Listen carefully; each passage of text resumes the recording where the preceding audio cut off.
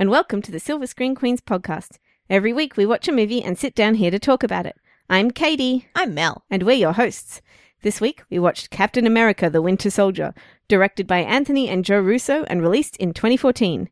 This episode will contain spoilers. The plot of Captain America 2 is Steve Rogers, aka Captain America, is living quietly in Washington, D.C. and trying to adjust to the modern world. But when a S.H.I.E.L.D. colleague comes under attack, Steve becomes embroiled in a web of intrigue that threatens to put the world at risk. Joining forces with the Black Widow, Captain America struggles to expose the ever-widening conspiracy while fighting off professional assassins sent to silence him at every turn. When the full scope of the villainous plot is revealed, Captain America and the Black Widow enlist the help of a new ally, the Falcon. However, they soon find themselves up against an unexpected and formidable enemy, the Winter Soldier. Dun, dun, dun. Because none of us knew who the Winter Soldier was before the movie came out. Absolutely no indication Sebastian Stan wasn't at all involved in pre-publicity for this movie. I don't think they were trying to hide it, to be fair. No. I don't think anybody thought that it was a mystery. No, I don't think it was. Because Marvel... It takes a 2-second Google search to find out who he is anyway. Well, Marvel has this thing that I noticed with Iron Man 3, but similarly with Thor, where... they are quite open about what people think will be the surprise, and while at the same time they're hiding a much bigger, more interesting surprise in the movie for you. Yeah. I was, rather unfortunately, completely spoiled for this movie. I knew exactly what was going to happen to S.H.I.E.L.D. I had heard... Did you know from the comic books? Or was No. I was spoiled. Somebody spoiled you for the movie? Somebody spoiled me accidentally. That's very rude. It was kind of my fault, because I clicked through to a link about the movie thinking it was only an interview with Anthony Mackie. Right. Because, as you know, I have fallen deeply and madly in love with Anthony Mackie during the press for this movie. And so I wanted to read the interview of him, and I clicked through the link, and the link had the information in it. Oh, no. Before it had a quote from him, rather than... It wasn't an interview, it was a quote from him, and it was in an article that was spoilery. And I probably shouldn't have clicked through. And I got there and I was like, oh, Tag your spoilers, people. Tag them. So I had no idea. That kind of sucks, because that was part of the excitement for me, was actually that whole S.H.I.E.L.D. has been infiltrated thing was really cool, because in this beautiful bit of Marvel integration, we've just had an episode this week of Agents of S.H.I.E.L.D. where we suspect S.H.I.E.L.D. has been infiltrated and something's going wrong at very high level. And so we sort of suspect that something's going wrong, but I didn't know until we got into the episode. And immediately upon coming out, I'm like, what are they going to do in Agents of S.H.I.E.L.D. now? How's it going to work this week now that we know that this has happened? And it was really exciting. I think both of us came out of this movie just wanting to talk about it with everyone. And I've been really quiet over the weekend because I knew you weren't seeing it for another 2 days, and I didn't want to tell you anything. And I didn't want to spoil anybody either. But I'm so excited to talk about this. There was one thing that I wasn't spoiled for that really surprised me, which was the Sitwell reveal. I didn't know about, and that surprised me. None of the other bits did, really. But in spite of that, it didn't really temper my enjoyment of this movie, because it is such a wonderful, dense movie with such a good turn from Scarlett Johansson as Black Widow that it's kind of astounding. I have to link you this article about what critics are saying about her in this movie. Oh, okay. Because nobody talks about her as anything other than a sex symbol in this movie. Of course. And she's the second lead. She is not hypersexualized. She is not a romantic character. She is probably the smartest person in this movie. Without her, the movie wouldn't work. She's amazing, and she's needed so for her terrible. skills. Steve's got a particular skill set, and she is needed. Like, he can't... That the whole central theme of this is that Captain America, the world that he knows and can trust, is crumbling around him, and he's not equipped to deal with that. Yeah. She is. But it's not just that. I think this was the perfect pairing for this movie for a couple of other reasons. One of them is trust issues, which is they're coming to it at totally different places, where he's just starting not to trust people, and she's trying to start trusting people. Yeah. Which is great. And the other thing is he's just coming into a world of morally grey, and she's just kind of coming out of one. Mm-hmm. So it's not just like, so there's a lot of stuff where they're such a good team, and it's kind of like a buddy cop movie sometimes, or a buddy spy movie, I guess, where she's trying to hook him up with girls from The Office, and which is a cute little through line, and you know, she's kind of charmed by him in spite of him being the opposite of everything that she's interested in. And so they kind of start this tentative friendship up, and it's really, really nice. Do you know what it is, Katie? Hufflepuff man, Slytherin woman.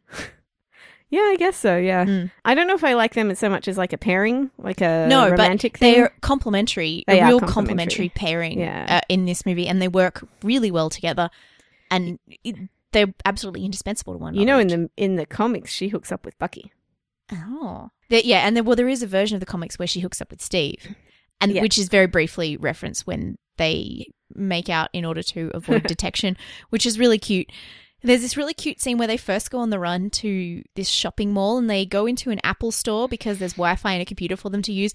And I think, I'm not entirely sure, but I think that's a bit of a visual callback to The Perfect Score, which they both did back when they were first breaking into Hollywood.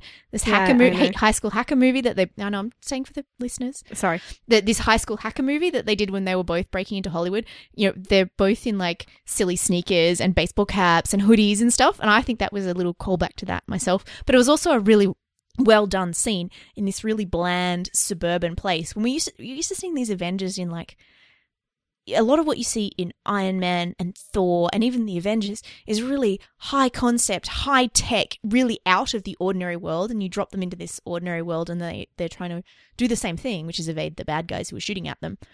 But they're it's so incongruous. There was a point at which I was like, wow, all of S.H.I.E.L.D. is just these two guys. Drazik. Drazik! Oh my god. Okay, so the people who are listening to this, at least half of you are not going to know who Drazik is. Callan Mulvey was in this movie. He's an Australian actor who played Drazik on Heartbreak High and was basically part of my like sexual awakening at 13 or whatever it was when he was, I remember this scene where he was fixing a car and he had oil on him and he turns and he smiles and I was like, Yes, in the 1990s, he was on the bedroom wall of many, many, many Australian teenage girls, including me. Yeah. Yeah, and he's since had a car accident and had a face reconstruction and stuff, but he plays one of the guys chasing them in this movie. He's part of S.H.I.E.L.D., but he's a bad guy. Yeah. Infiltrated. And every time I saw him I was like, because I'm a dork. I'm sure you weren't the only one. And Abed's in this movie. Yes, Abed from Community, Danny Yeah. Pudi. He gets a tiny little part towards the end. It's awesome. I was really excited for him, and he opens the door to Captain America, and he's really excited, like he's fanboying, but at the same time he's being Mr. Professional S.H.I.E.L.D. agent, and I'm like, that's perfect. Yeah, it was really, really cute. So, I love this movie in so many ways, on so many levels, but also in terms of inclusivity, I think this is maybe the most inclusive Marvel movie partly because Natasha gets so much screen time, but also because the person who saves them all ends up being Maria Hill. Yep. At least once. And Maria and Natasha both stay on the team. Yeah, they're still on the team, but we also have, not quite on the team, but certainly Agent in the 13? vicinity, Sharon Carter. Mm. So there are like 3 women who are completely necessary to his survival here, helping him out. Yeah. And while Agent 13 Sharon Carter is like sort of hinted at a romance, there's no romantic subplot storyline going on here at all, except maybe with Falcon, who is totally the romantic subplot in this movie. Okay, he comes in and they have a meet cute and they have so much in common. Well, the movie And opens then- with them meet cute. Yeah, exactly. The movie opens with their meet cute and they have so much in common, and then he like basically ends up following him to the ends of the earth. I mean, really. He like ends up at the end of the movie they're together and they're like, And he helps him when his ex-boyfriend who's gone bad. yeah. And he has to face off against that guy. And then at the end, he saves him from falling, which is totally a superhero thing to do for their fair maidens. Yep. Yeah. Anyway, and then at the end of the movie, he's like, the last line is Falcon's, and he goes, you know, you're going after Bucky, aren't you? And Steve's like, you don't have to come. And Falcon goes, I know. When do we start? And I was like, whoa. Yeah, that's so true. The other I ship them love so story that is very heavily hinted at. Did you notice Natasha is wearing an arrow necklace? Yeah, I saw that in. I saw that other I stuff. saw that in Tumblr a few weeks ago. Yeah. But that was I was like, oh, she's wearing it. She wore it for the whole movie. Mm, It was a bit cute. it was a bit But cute. I have to say, just on the issue of that meet cute at the beginning when they're Steve and Sam? when they're running, Steve opens a little notebook, which is like a list of things he had missed. Mm. Now, a few weeks ago, I was I saw the first 10 or so minutes of this before a screening of Need for Speed, and I saw the American version. The Notebook was slightly changed for the Australian release to include some Australian things. Are you kidding? Yeah, I'm not even kidding. That was so icky, and you don't need to do that. Americans, we have been watching your entertainment for many, many years. You don't need to pander to us by putting in stupid Australian things because you think we will need it. Yeah, it had like Skippy the Bush Kangaroo and Tim Tams on the list of the second time I saw it. The first time I saw it, it had just the list: Star Wars / Trek and whatever else. That was the only one I saw. There's others. People have freeze framed it. We'll find it on Tumblr and reblog I had it. no idea. Yeah, they That's changed it so gross. subtly, and it's icky, and I don't like it. But why would he want to know about those things anyway? What relevance do they have on his life? I think everyone should know about Tim Tams, but really they're not important enough to be put in a top 10 list of things you need to catch up on. No. No, anyway, that kind of annoyed me a little bit. I thought Marvel was better than that. But, you know, it's still whatever. It was still really adorable, and they still kept a lot of the main things in, like Star Wars and all that sort of thing, which is cute. And I did think that was a very cute little thing Steve had missed out on. He's got his little notebook. I like how they don't sort of make him a fossil. No. Even though Natasha says I'm here to pick up a fossil, which was really funny and cute. I like that they don't make him completely uncomprehending about the modern world and stuff. Oh, no, and it's completely... He's now been unfrozen for a couple of years, so he's had time to do stuff. No, but it's also that it makes him look dumb. Oh, yeah. You can't do and too much he of isn't that. dumb. Mm-hmm. And so when he was like, oh yeah, the internet's really helpful, I look a lot of stuff up on that. You know, things like that, where it's not like the internet is so confusing to him. No, he's gotten past that, which I think is good. Well, the thing is, that's a very Steve Rogers trait in the first place. That's why he was picked for the Super Soldier program, because he is resourceful and he's good at solving problems, and he can, when circumstances change, he will change or, you know, change his plan or work out what to do. He's throw a good himself on the grenade. Yeah, he's a really good strategist, and he's also got an instinct for doing what's right, and so he just kind of moved on with it. You know, he just dealt with what he had to deal with. There's no whinging about skinny jeans. Sorry, that was a Sleepy Hollow reference there, or anything like that. He just kind of is like, okay, well, yeah, he's a different kind of person. Yeah, he's Ichabod Crane. Right. he can cope with that stuff. Anyway, it was just a little thing. There are a couple of little things that annoyed me with that movie, and that was the first one. The second one was that annoyed you. That annoyed me. Sorry, not that. The bit about the notebook annoyed me. Oh. Yeah. The second thing that annoyed me, and I feel like you know what I'm going to say here, the cinematography. The shaky cam. I think I was sitting too close and I saw it in 3D, so I actually got motion sick watching this. So it was not just the shaky cam. There was a heck of a lot of shaky cam. The cameras move around all the time, and that is always annoying. And Marvel doesn't normally do it this badly. I could probably deal with it, and I think I'd like to rewatch this in 2D. I'm not actually going to take points off for it because I still thought it was a really good movie and I still had heaps of fun. But the shaky cam was like unbearable at points, and it was just ridiculous. And I was just like, stop, I just want to look at him. He's really pretty. But the cinematography was a bit weird. There were a lot of scenes where, for example, in Nick Fury's office, there's a scene where Steve is standing there looking at a photo of something and Nick is at his desk. And the way it's framed is we basically look through the crook of Steve's elbow, and the foreground is really fuzzy arm/photo shot. And Nick Fury is in focus, but in the background, and we've used up half the screen with Steve's fuzzy arm. Some really weird choices in cinematography, and that kind of shot was repeated 2-3 times. In the same scene, there's another shot where you can see the top of like a couch in Fury's office, and it fuzzed out the bottom of the screen. That wasn't Fury's office. That was in Alexander Pierce's office. Oh right, yeah, sorry. We're in whatever. But we're in S.H.I.E.L.D. headquarters. That one I noticed, and I think I feel like the reason for that is that they did it on purpose to unsettle us. And I think the same thing with the shaky cam is that, like, the first movie is, I mean, I loved the aesthetics of the first movie. I really love the aesthetics. Like, it's my favorite aesthetics out of any Marvel movie because it feels like that era, right? And I think what they were doing here was making a movie that feels like this era. This era, the action movies are defined by shaky cam. And so I think that's a way of like, and also showing that Steve is really unsettled in everything because he doesn't know who he's fighting for. And so he's not as firm in his, like, you know, when he's fighting and stuff.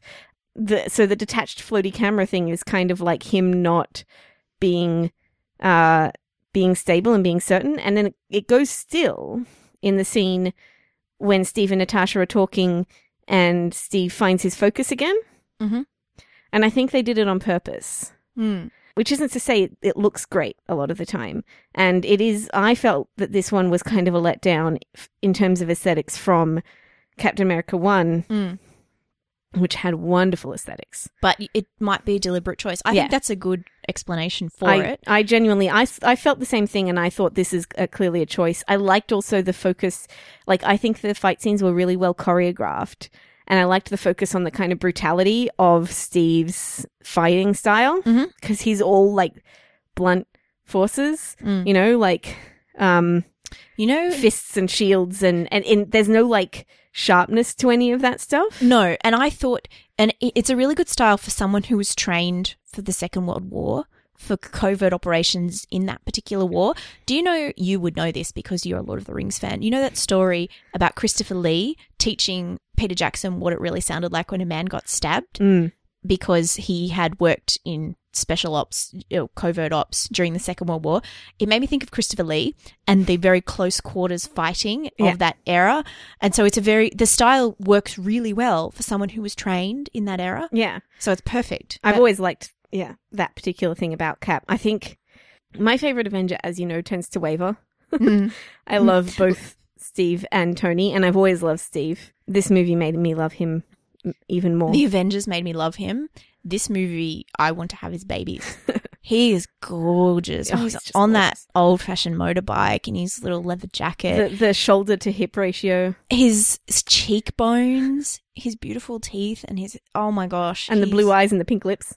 He has such pink lips. It's very strange. Anyway. Yeah, all I could think was like hideously inappropriate thoughts about him. He is gorgeous. See, I really, don't get me wrong, I really liked him so much, man candy, in this movie.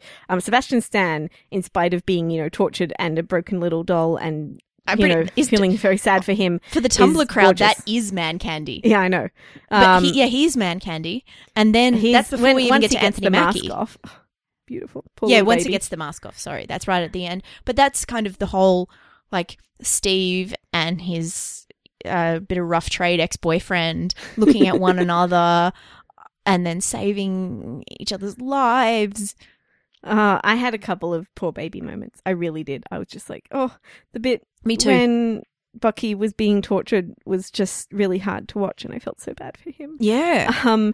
And, of course, I developed an enormous crush on Anthony Mackie, and so I went in wanting to like Falcon already, but God, I loved Falcon. He was so great. I really liked him. His costume and stuff looks fantastic. Yes. The wings look great. The way that it moved was really cool. I was like glued to the screen during the fight scenes, which is really fun when that happens. And also, he did something which I thought he was going to do. Which is when he was being shot at, I thought he would get them to shoot at the helicarrier instead of him, and he did it. And I was like, yes. Right, exactly. Well, there's a wonderful bit, actually, speaking of his costume, because he's made to look like a bird and he looks amazing. There's a bit where he gets his wings snapped, and I physically felt the pain watching that. I was like, oh, poor baby. Got his wings clipped. Oh, and it was really, really effective. Yeah, and the Winter Soldier was such a good fighter. Oh, yeah. Wow. There were a couple of moments where I was like, when he was doing things. Well, I was like, oh, God. What was really good about this film is that in an origin story, it's all about how powerful Steve is and how he's really good at fighting anybody. But the Winter Soldier is equally powerful. And that's why they're such a good match, because they can't beat one another. Yeah. I kind of liked how for most of the movie, he didn't have his helmet on. That was neat. Because it was more about Steve than the symbol of Captain America.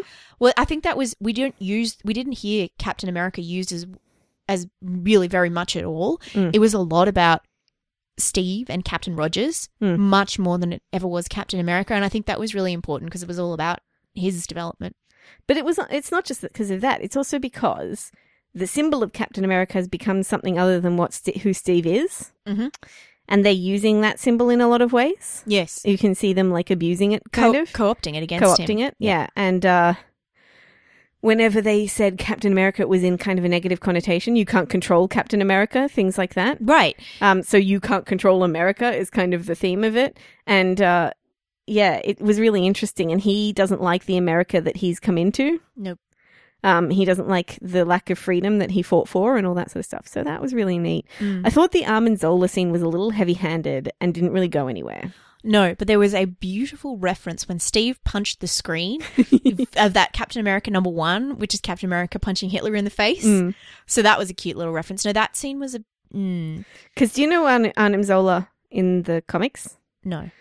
Neither do I, but I've seen him in games and stuff. And he gets put into another body, but there's like a screen in it, and he is like... I don't know if it's a robot body or anything. Right. But that's...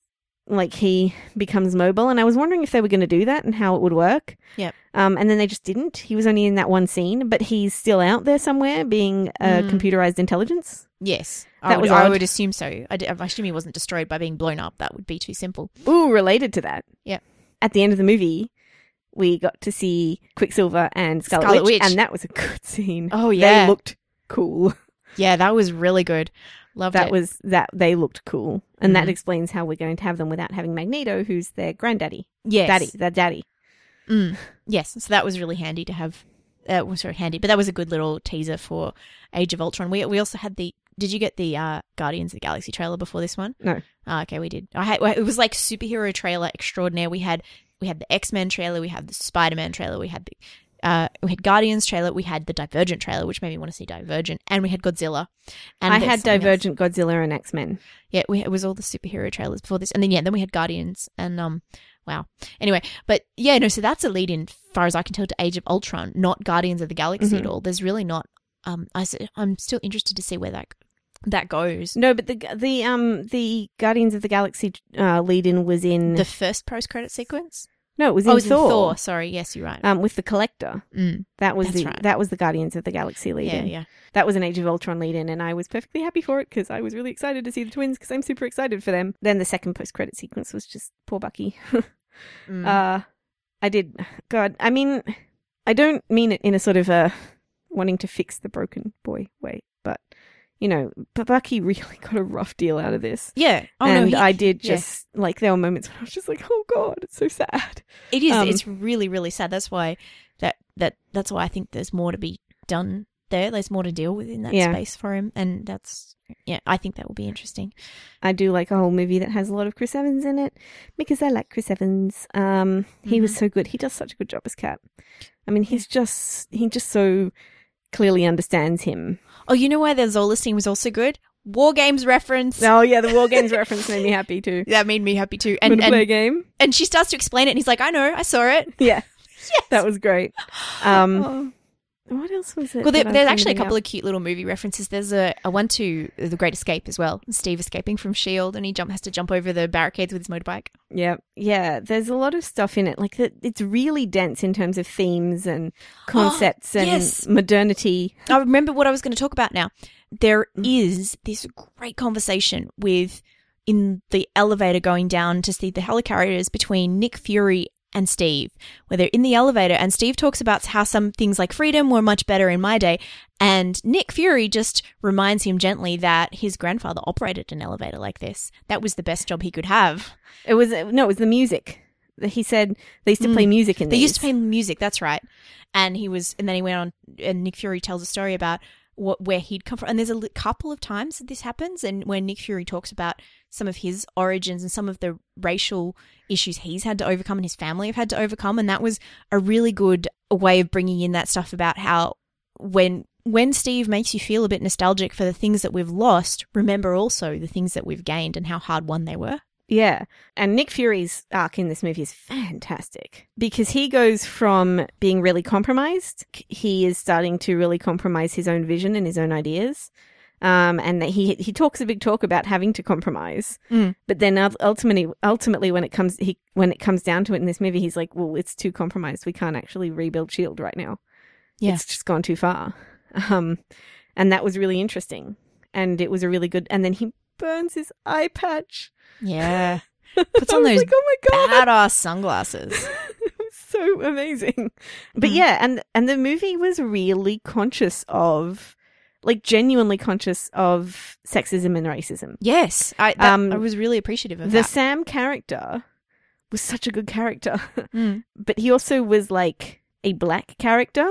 You know what I mean? They didn't whitewash him or anything in order to make him more acceptable or anything like that. Yep. He was who he was, and that was like celebrated in this movie. Mm-hmm. And it was really conscious of that. Plus, having Sitwell come back so that like the shot in the car when it's the four of them together, you've got a Hispanic guy, a black guy, a girl, and Steve. Yeah. And you're like, that was the moment when I was like, holy crap, this really is the most inclusive movie. And then like the team that they end up building is Nick Fury and Falcon and Maria Hill Maria and Natasha and Steve, you know? Yeah. Like that's the good guy team at the end of the movie. Yeah. So they were really conscious of that. Right. And it made some really important points. Again, the Sam character was an important thing about that is that in these wars that we've been fighting in the last few years, it's overwhelmingly the people who come back damaged from them are young black men. Mm. And I think that was a really important thing to note as well, because Steve comes out of a time of the Second World War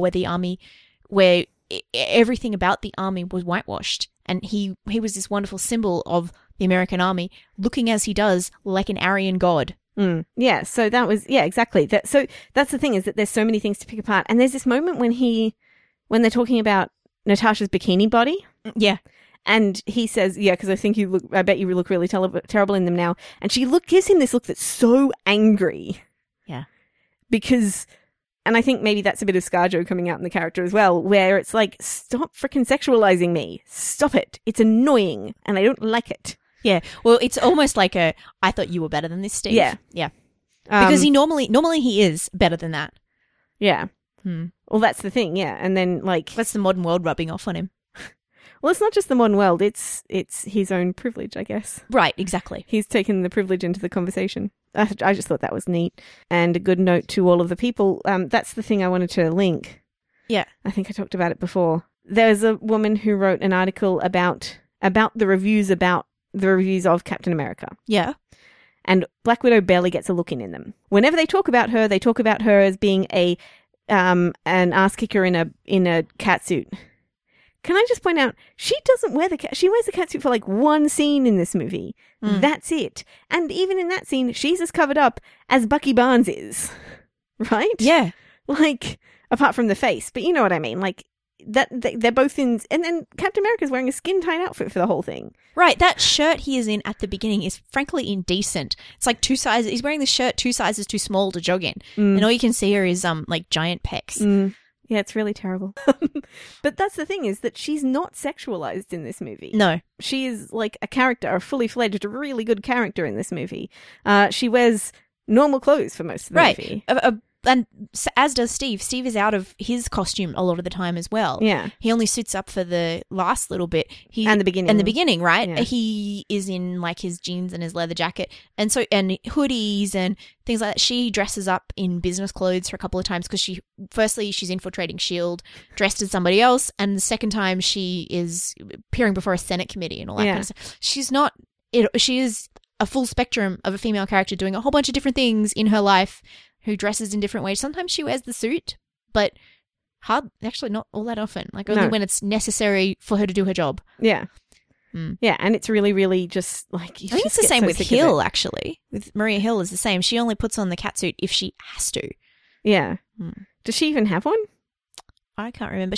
I feel like she's in some kind of uniform. She does. Well, she wears the well, she's disguised. The SWAT uniform. Yeah, at one SWAT point. person, but and then like her role in the final fight is not actually in fighting; it's in coordinating everybody. Right, but that's right after she saved everybody by fighting anyway. So yes, exactly. And what she does is show off her strengths, which is actually also one of Steve's strengths, which is in strategy and coordination, which is great. She's shown to be like. Very competent. Yeah, but again, she has a different set of skills to Natasha. Her skills are in organization and seeing patterns and putting things together and coordinating people. Like, she's a really good leader, and Natasha is more down in the dirt fighter. Like, Infiltrator. Yeah, they have different skill sets, and there's different reasons. They're both kick-ass women for different reasons, doing different things. And they're like proper characters in this. Yeah. And I just thought... That I really appreciated that about Hill this time, because she doesn't... The Avengers is so packed that she really doesn't have much to do except a bit of exposition. She shoots.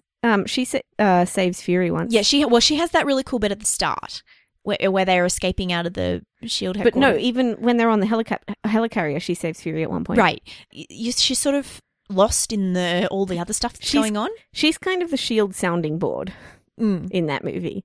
Like, she is the S.H.I.E.L.D. operative who is the, not Nick Fury, like, sounding board for this is what's happening Well, at the moment and what should we do. And She's taken on a lot of the Phil Coulson role too. Yeah. She's and I that, was surprised he wasn't in this, actually. yeah, I think so too. I think it's possibly too complicated to explain in the cinematic series about how he survived. Like, I think there might be like, Oh, that's I right. think there's 'cause something people going on. don't know. They're not, they're only telling a small amount of people. And that was one of those things that I said, I think I said it when I was watching it with Jelly, but I said it to you as well. It's really important to remember at the bottom of it all, S.H.I.E.L.D. is staffed by public servants. And so that's why Phil Coulson and Maria Hill are so important, because they have this sense of organization and hierarchy and rules and procedures and doing things the right way and ticking the boxes that the others don't have, because they're big fancy superheroes, or they're super spies, or they're too busy focusing on the bigger geopolitical picture. Or they're rebels. Yeah, exactly. And they actually are the rule Or followers. scientists. Yeah, they're the rule followers, and they have an important role to play as a sounding board, as like that coordination point, making the logistics happen. Like, there's a reason there's logistics in S.H.I.E.L.D.'s name, and that stuff is actually important. But it's kind of one of those sort of unsung roles that sits under, is really supportive and important, but kind of sits under all the people with the flashier roles. I like how all of them had, like, they also focused on what Nick Fury's strengths were, like his amazing ability to fight with everything that he has. Was in that car scene. Oh wow! You know, yeah, he which never was- gives up. He really never gives up, which was amazing. And like Falcon being a soldier but being respected for that was really nice. Yep. He was kind of like an echo of who Steve was in the first movie. Yeah. Which was, I think, his role in this movie, to remind Steve of who he really is. Yeah. It's really, oh God, there's so many things I like in this movie. I'm just like overwhelmed. Yeah. It's so good. It's so good, and it's so well structured and put together. I think it's too long. Yeah, there is a scene which I don't think the Peggy scene early on. We haven't aged up Peggy, and it didn't quite didn't really flow with the I loved movie that very scene. well, and it was a bit like the makeup wasn't quite right on her. It wasn't makeup, it was CG. That was why it was weird. Because she had the really young looking eyes and stuff, and it looked weird. Yeah, her mouth moved wrong in a couple of bits. She didn't quite move right for a person who's supposed to be that age, and it was this really sweet scene, but it really took me out of it, and it sort of felt shoehorned in. There wasn't quite a right place for it to go. I thought that was really important as a reminder for audiences of who Steve was, again, because what you've got to do is you've got to establish Steve before you can break him down and then build him back up again, right? Right. And I thought that scene was really important in showing that Steve is kind of lost and he's looking to Peggy for guidance. He goes to her to help him, and she can't because she's like losing it a bit, and she's about to help him, and then she goes. Yeah. And then she's like, oh my God, it's been such a long time. And that scene, oh my God, I nearly cried. But that's because I genuinely love Peggy. Like, I love Peggy. See, I love Peggy too, and I think it just upset me too much. Like, I was just like, this is not how I want to remember her. Yeah, I get that, but that's who she is now. I know. And it always felt wrong to me, actually, that Steve wouldn't see her. And of course he would. And of course he would have tried to track her down. Right. Yeah. It and felt this makes wrong that he complete wouldn't sense. see her. So it makes, like, they put that in the movie because he would see her. And it's better to actually have him go and see her than just to have her talked about. Right. And of course it is part of that bitterness that's coming through in Steve early on when he talks about how all the guys in his barbershop quartet are dead now. So it's not like he hung out with them on Saturday night. And I guess we've got to show that. I don't think it was unnecessary. I just feel like it didn't quite work as well as I'd hoped it would. It might have done better, I think, if it was even earlier in the movie, or like, even if it was, I don't know, a short in between them or something. Like, I felt like that was a really necessary scene, but maybe not where it was. Yeah, it just didn't quite. There was a couple of storytelling issues with this one. It was a little bit long. It started to drag a bit in the middle. Like, there was some. It didn't quite. It picked up again, but it was just kind of wasn't. It was a bit. I think it was actually spent too long in the exposition phase. Or the early phase. But I liked that bit. I don't know. I don't know what I'd cut out, but it was not it was just a bit too long and a bit not quite right. I feel like it had a climax, then it went down a bit, and then it went back up. Yeah. And that was kind of its flaw. Like, they all got captured.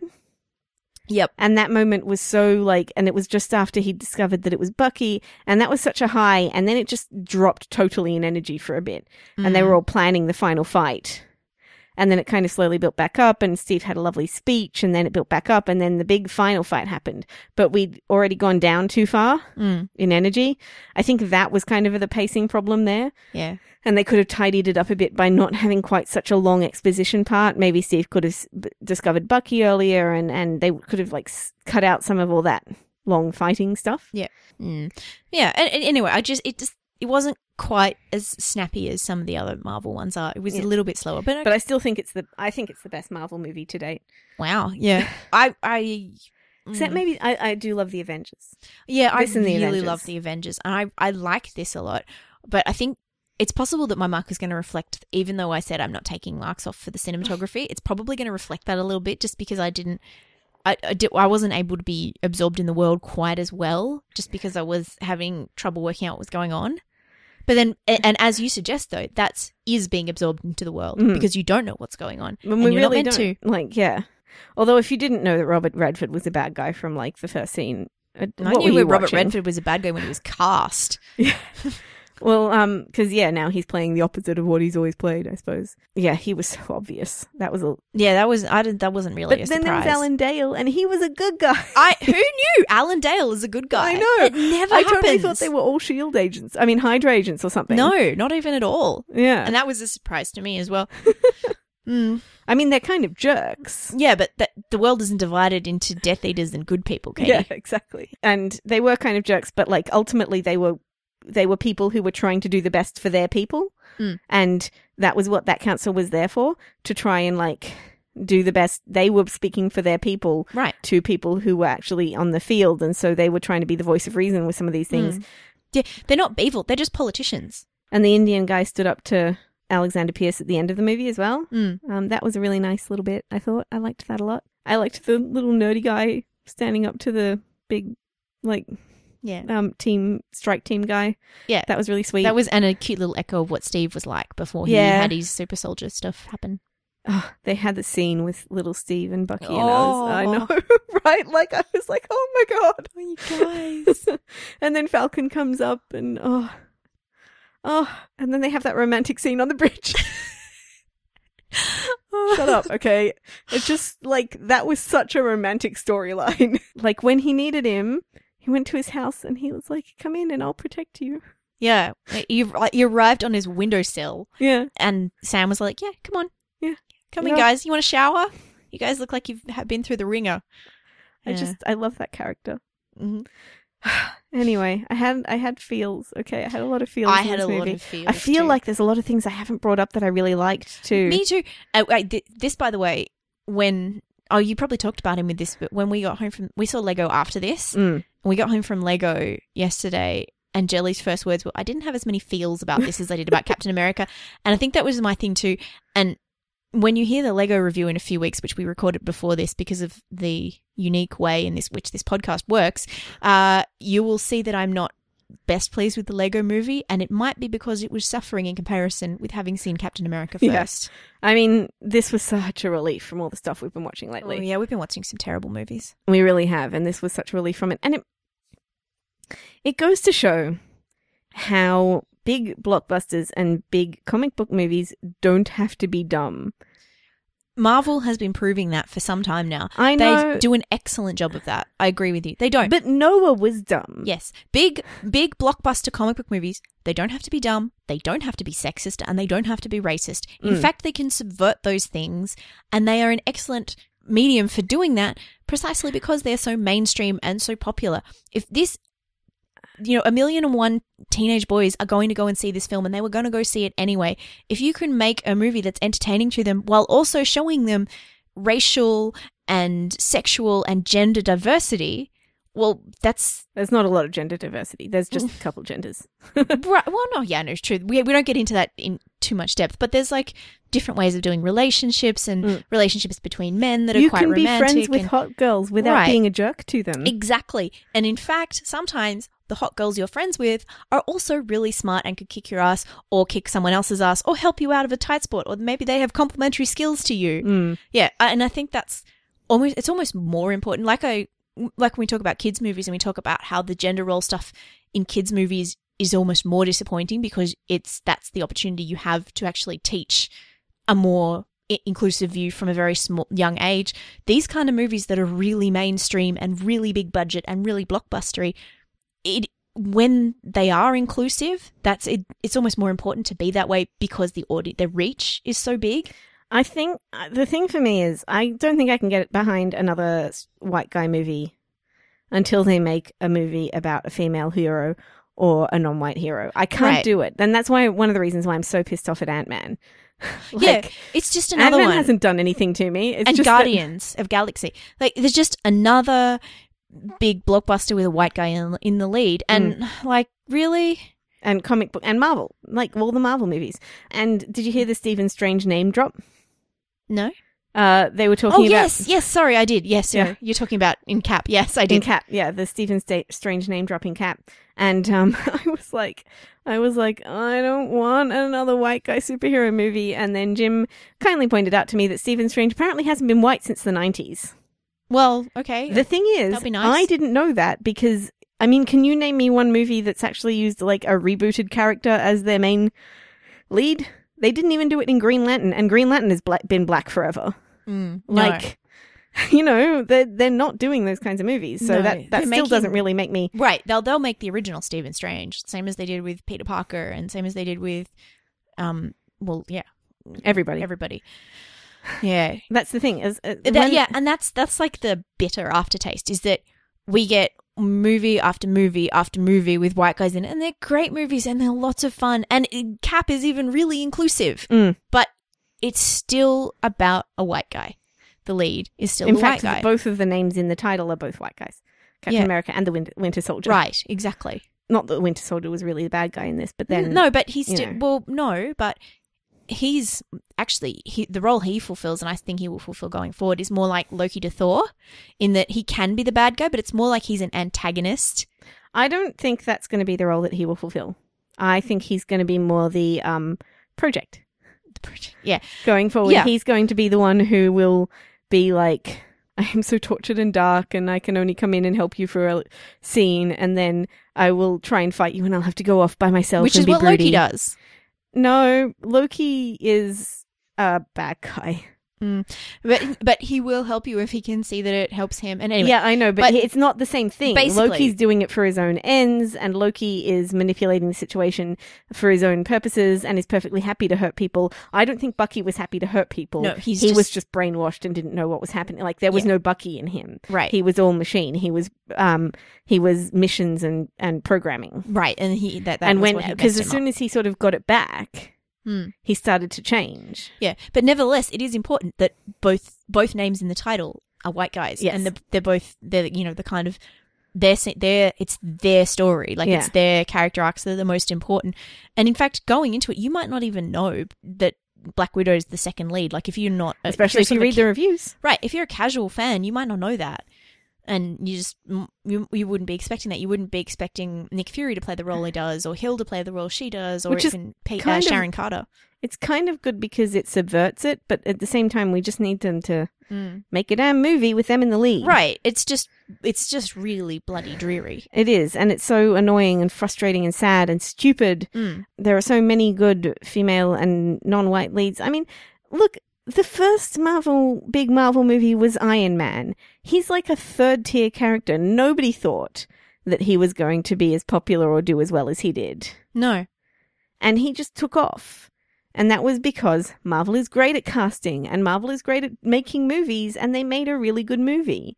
And they can do that with a woman. Right. I know it sounds crazy, but they can do that with a female character. They can do that with a black lead character. Look at the fantastic black characters in this movie, right? Yeah. Like, they can do that with a a non-white person or Right. a female person. It's not like Marvel's back catalogue doesn't have these great women and black men and women and non-white men and women of other races.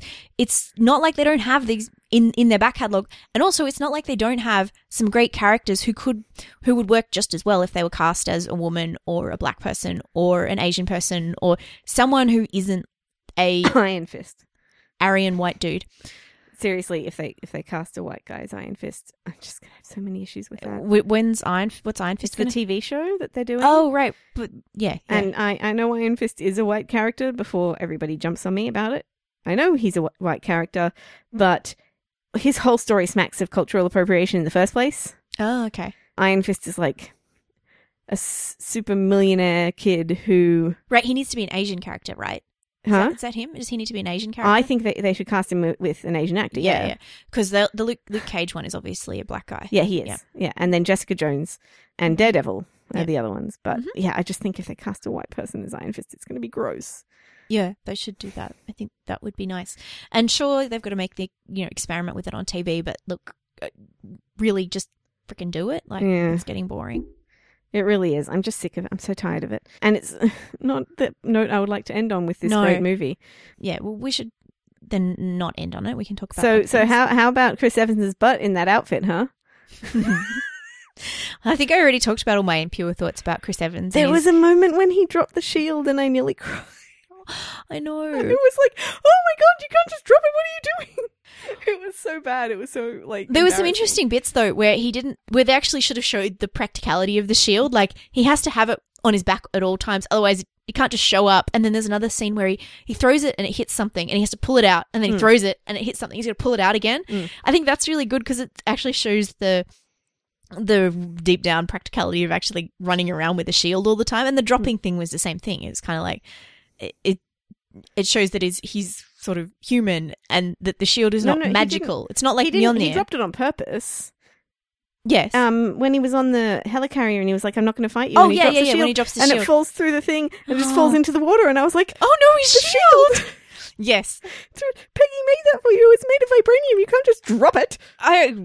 Wait, that's right. It's not Mjolnir. It doesn't just come back to you. Yeah. You can imagine though, the dredging the Potomac just to get all for parts and the shield. I'm assuming he has more than one shield. I guess. But then, given that shield has fallen and he is no longer within the confines of that bureaucracy, he might not be able to get hold of another one unless they can get to Stark and have him make one. Yeah.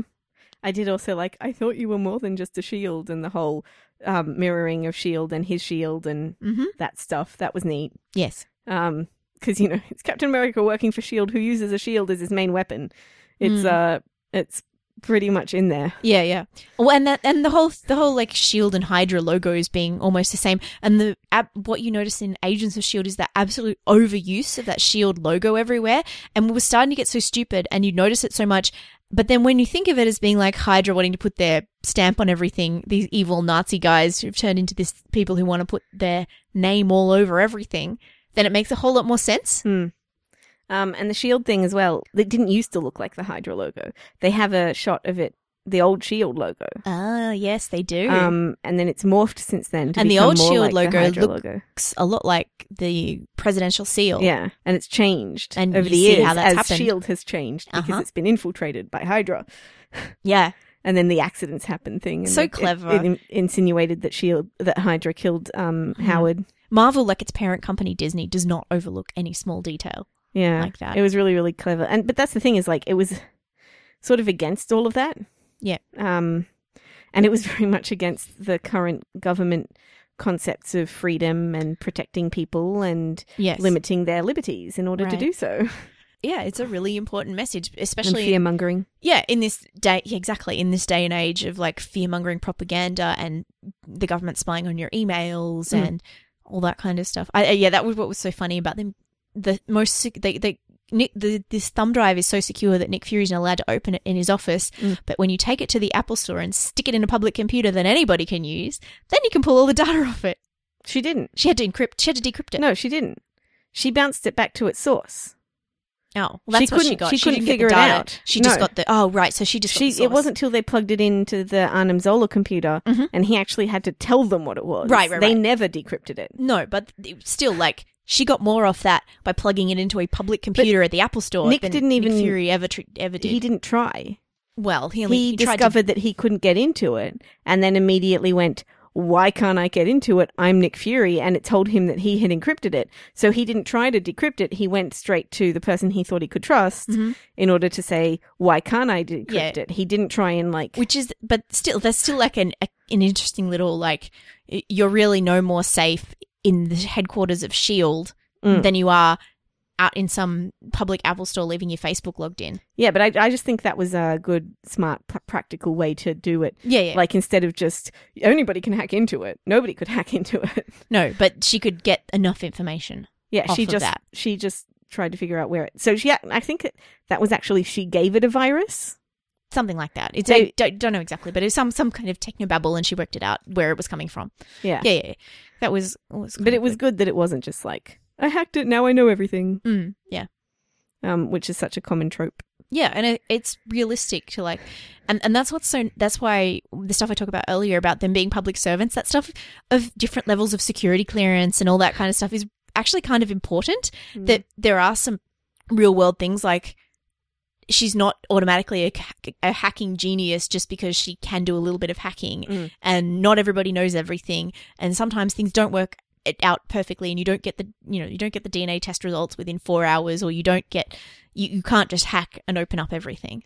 Well, Cap has always been about assembling a good team, being a soldier, being part of a team, that sort of thing. So that worked well in the movie. Yeah. I liked so many things. I thought ScarJo was so good in this. No, she's really, really brilliant good in this. In this role, like especially now that Joss Whedon is writing for her, he like took it up a notch. She was always good because she's an excellent actress and this role is great, but it sort of went up a notch in the Avengers. I really didn't like her in pretty much anything I'd seen before she did I don't think playing I'd Black Widow. seen her in anything before she started playing Black Widow. I had seen Ghost World, which was a movie I hated. She was alright in Lost in Translation. I'd seen others. I know I had. Yeah, where she's blossomed in this. Like, this is the making of her, this role. Well, I think it just not only made her, but like gave her opportunities, really. Like the other roles weren't very good. This was a really, really good role. And she does she does stunt training and she puts so much into this. I think the disrespect she gets is so appalling because she puts so much effort into it and it's such a good role and it's a smart female character and people reduce it so much to Right. She's nothing. a super spy. She has all kinds of skills of resourcefulness and problem solving. She's really like, she can fight. She's really clever. She is an incredible survivor. To have survived her past, like survive what she's survived, is impressive. And let's point out that the Avengers movie wouldn't have been solved without her. Right. She's She's the one who closed the wormhole thingy and B also found out what Loki's whole plan was. Right. Like by playing Loki. Yeah. And the thing is, like, she's a really good actress who needed a good part. Like, people were trying to put her into sexy femme fatale type roles, and she's not that person, I don't think. You mean like Lucy? Yeah. They were trying to shoehorn but that's coming her up next for her. Yeah. They tried to shoehorn her into that sort of a role, yeah, when really that isn't her, and she doesn't suit. Like, she's not your she's not your femme fatale. She's not your leading lady either. She has a quote that's like, "You work really hard in indie films for years, and then they vote you best boobs." Yeah. Well, and she's great in interviews. Like, there's this great one from a press conference where Robert Downey Jr. gets asked all about the character development, and then she gets the rabbit food question. Yeah. That's her response to it. Yeah. Yeah. And somebody asks her, "Oh, how did you go trying to fit into the cat suit?" And she's like, "He gets the really interesting question about psychological development, and I get the one about rabbit food." Yeah. Like, really? Yeah. Anne Hathaway answered that one equally well. She's like, "Why, are you trying to fit into a cat suit?" Like, seriously, what does that matter to you? Yeah. Because women's bodies are men's property. And they can say whatever they want about them. Yeah. Yeah. And that's the thing, is that, like, And all of those reviews, the reviewers, I've been noticing this a lot lately because I often look at the Rotten Tomatoes things. Yes, me too. The aggregate scores and all that sort of thing. And I very rarely see a female reviewer even get mentioned on the front page. Mm. And it's such a sexist world, just like... You really have to dig for it. Unless it's Manohla Dargis from the New York Times, you really have to dig for well-known female film critics. Because I did that for Riddick a while ago, which I thought was possibly the most sexist movie I'd ever seen in my life. And the whole first front page, there was no review from a woman. Yeah, and I did the same thing when we did Philomena, which I thought was a hugely feminist movie, and I found zero feminist writing on it, even though it raises a really important feminist issue and is a really feminist film. And we talked about it on that podcast as well. You just don't... The world of film criticism is filled with... It's a very similar world to the world of film directing. It's very male. It's not just that. It really erases female voices, as you can see from these reviews. It erases female voices. And it is sort of designed to minimize movies that are feminist and do have good female messages, because then even women aren't even reviewing them. And so they can easily go, oh, it's just a movie for women. It's just like that's a special interest thing. The Cate Blanchett Oscar speech about how movies with women for women are not special interest. We are half the population. Right. And Divergent was top the box office 2 weeks ago with barely any pre-publicity. Divergent is an interesting one because the new trailer that I saw, I think there's one line from a guy in the whole thing. This is why I want to see it. There's like one male character who speaks in the trailer. Everyone else is women. This is why we have to see Divergent. And this is why I really want to see Divergent. And this is why I'm so pleased to see it come number one on the box office. Because as Cate Blanchett keeps saying, yes, I know it was for a Woody Allen film, but the world is round. Like, movies that are made about women for women are not special interest. You only have to look at your mum's favourite, Mamma Mia. That is not a niche film. That is a mainstream film that made a hell of a lot of money by simply treating older women like humans who might actually be interested in seeing a fun movie about their lives reflected back to them. Yeah, exactly. And that's the thing and Philomena is sort of similar as well. Exactly. Is a wonderful movie that your mum will love, but it's a really good movie. Yeah, and instead of being that your mum will love, it shouldn't be something that's disparaging. It should be exactly that's your mum's life is valid. Her experience as an older woman is valuable and interesting and worth talking about on the screen. Yeah. Just as a teenage girl's experience is valid, just as a little girl's experience is valid, just as a middle-aged woman, just like motherhood is valid, all the different facets of female life are valid and worth talking about and worth showing on the screen. You know, mad women, sad women, happy women, working women. And deserve to be reviewed by women. And that's right. And they deserve to be appreciated by the people they're made for and the people whose stories they're telling. Yeah, it's really, it is really sad that there's so few female voices in film criticism. It's getting really, really annoying and upsetting for me whenever I look at these things, and I'm just like, because what was the other thing that we saw? Like Noah was so sexist, and I couldn't find any writings read a lot about it pointing out that it was sexist. Wolf of Wall Street, which was fated, was ridiculously sexist. It was awful, utterly atrocious. Every single woman who featured in that was treated as an object, treated violently. No, you know, the only reading that I saw on that was in a pro-feminist stance. Said it was feminist. The only feminist reading that I saw on it. Oh, okay. I didn't. I found one that written by a man, but talking about how unfeminist it was and how the women were so objectified that at one point he's literally having sex with this pretty young woman on a bed of money, which when the actress filmed it, she got injured filming that because the money cut her. It's revolting. Like the women in that film, people who liked it will say, "Oh, he was being ironic. He was showing that culture is not the right thing. He was making you hate these people." But in doing so, he had to treat women and the little person at the beginning who gets like when they have dwarf tossing. In doing that, he had to objectify the only women who were in the movie, and the only people with disabilities who were in the movie were also objectified and treated like crap. And it doesn't make it a good movie. It makes it sexist and ableist and horrible. Yeah. Yeah, that's the thing. You haven't even seen Wolf of Wall Street. You No. just heard me go on about how terrible That's it is. okay. I mean, I didn't. No. The reason I didn't want to see it and I wouldn't go see it is for those reasons. But we're missing that perspective in mainstream film criticism is missing. Yes, exactly. Because it's and all that's being why reviewed by it's- men who are like, yeah, these guys are terrible. They treat everyone terribly. But this is Martin Scorsese and he's a good old boy. Like, he's Yeah. part of our club. He's He must be He's must a be good egg.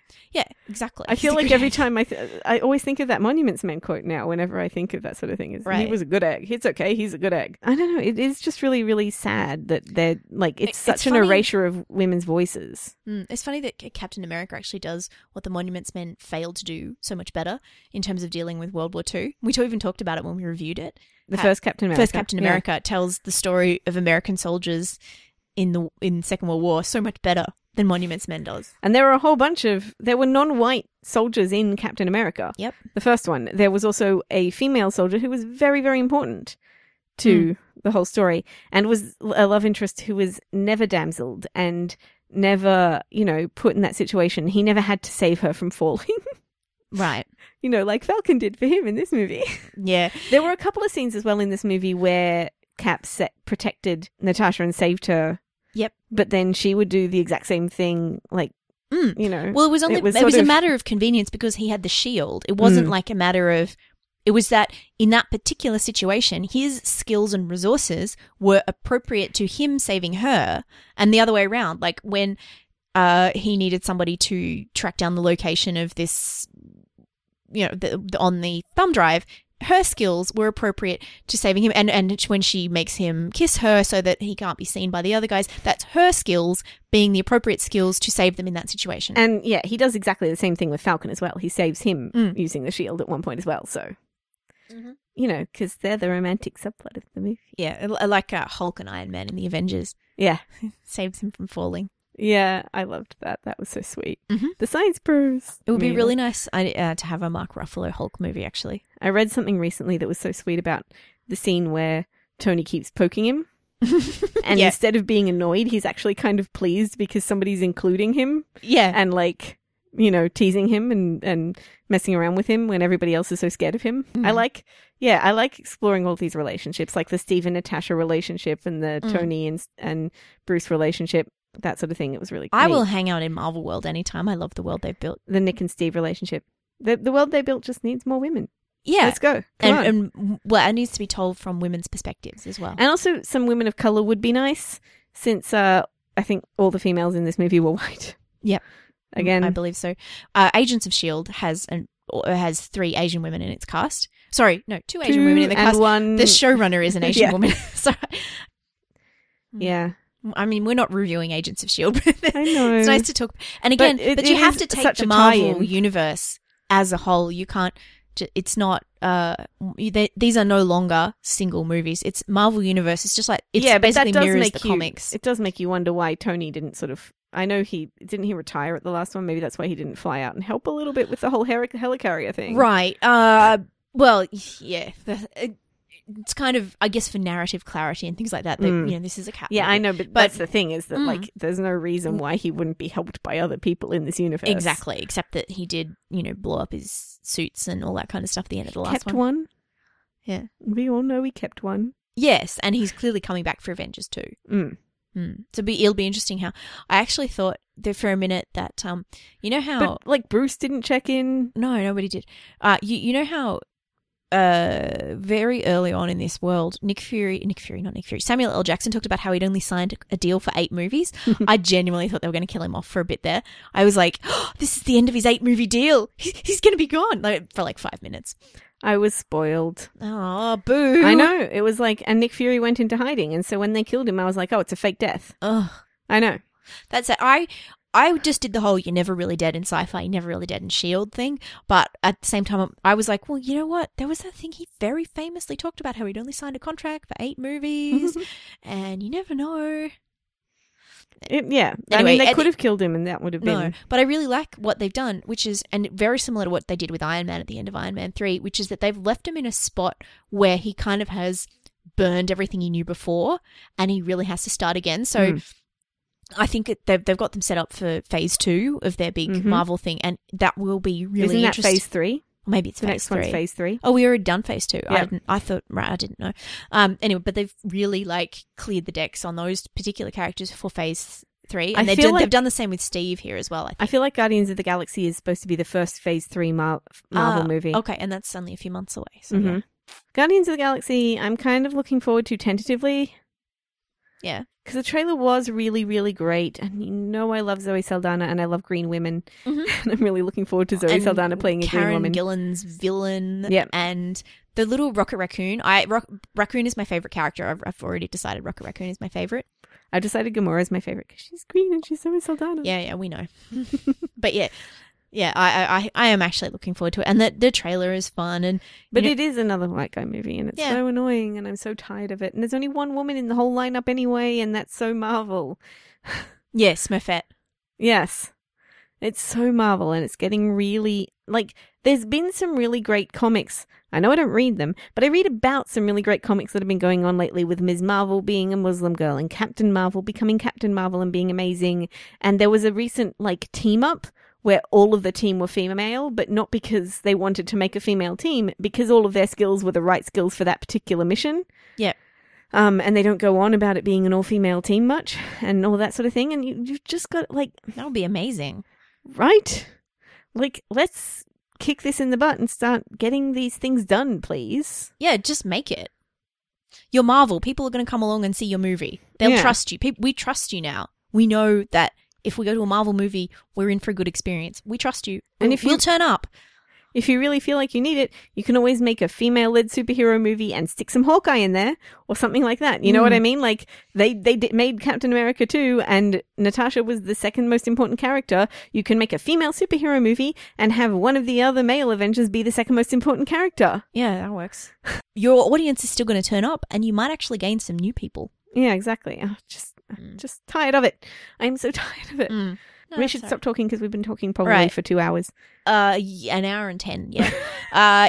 Do you want to give your rating for Captain America? I'm The going Winter to Soldier? give Captain America, the Winter Soldier, I'm going to give it 5 stars because I feel generous today. Wow. Yeah. Wow. I'm giving it 4. Now I feel really rude, but I was going to give it 4.5 and I was like, well, it. I liked everybody in it and there were hot guys in it and it was fun and I really liked it. So I'm going to go with 5 stars. I'm gonna Now give it go 4. make a girl superhero movie, Marvel. I'm giving it 4 because I really liked it and had a great time. I had a couple of issues with the storytelling, the pacing, and particularly cinematography. Okay, see, this is the thing. I keep doing that thing where I'm like, I'm going to give it 4.5 stars for Star Trek because I didn't like this one part, this one scene in it. And then when I saw Stoker, I was like, I'm going to give it 4.5 stars because I didn't like this one thing about it. Well- and now I feel like both of those deserved 5 stars, See, and they were my favorite movies of those years. So this year, I'm just saying, it. If I really love a movie, it's getting 5 stars. Okay, so I'm giving it 4 because that's what I think I want to give it. 5 stars to me is the first Iron Man. I walk out of the cinema like I'm 8 feet tall and I can conquer the world. That is what I will give 5 stars to. But yeah, this is a 4-star movie for me. Yeah, that's the thing. For me, I'm just tired of myself, like, doubting myself and being like, this one thing in the movie wasn't right. Yeah, and then I that's don't okay. give the movies that I loved the most the scores that I think. And Yeah. but then I walked out of this one nauseous. So it's getting That's getting fair. 4 out of 5. That's. But it's still excellent and I still loved it. I didn't walk out of this movie feeling nauseous. I walked out of this movie feeling like, yay! And I liked the post-credit. I liked the actual credit sequence too, with all the stars and the breaking. It was And great. oh, that art was great. It was amazing. Yeah. And then you were like, you realized that the star was on his shield, but it was also on Bucky's shoulder. Oh no, I realized that in I know, but it didn't occur to me. Oh, right. Visually. See, to me, that was really obvious in the movie that Bucky had the red star and Cap had the one. Yeah. Anyway. Yeah, that didn't I didn't brain it. Yeah, no, that's right. Sometimes you don't know how to brain. And I understand. I was too busy thinking about all the other things and poor Bucky and his pretty hair It's so awesome. and his soulful eyes Mm. and Cap and his pretty everything and Falcon and how adorable he is and his big arms. I really liked this movie Yeah, it was for great. such shallow reasons. Mm-hmm.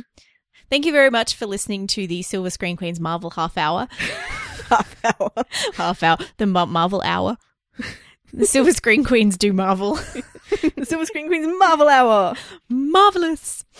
Thank you very much for listening. If you want to read the show notes or find out anything more about us or find our old episodes, you can do that on our website, silverscreenqueens.com. You can find us on Twitter at @screen_queens. You can find us on Facebook. You can find us on Tumblr, tumblr.silverscreenqueens.com. And you can read Katie's blog where you get cool feminist film reviews at silverscreenqueen.wordpress.com. Thanks very much for listening. Bye. See you next time.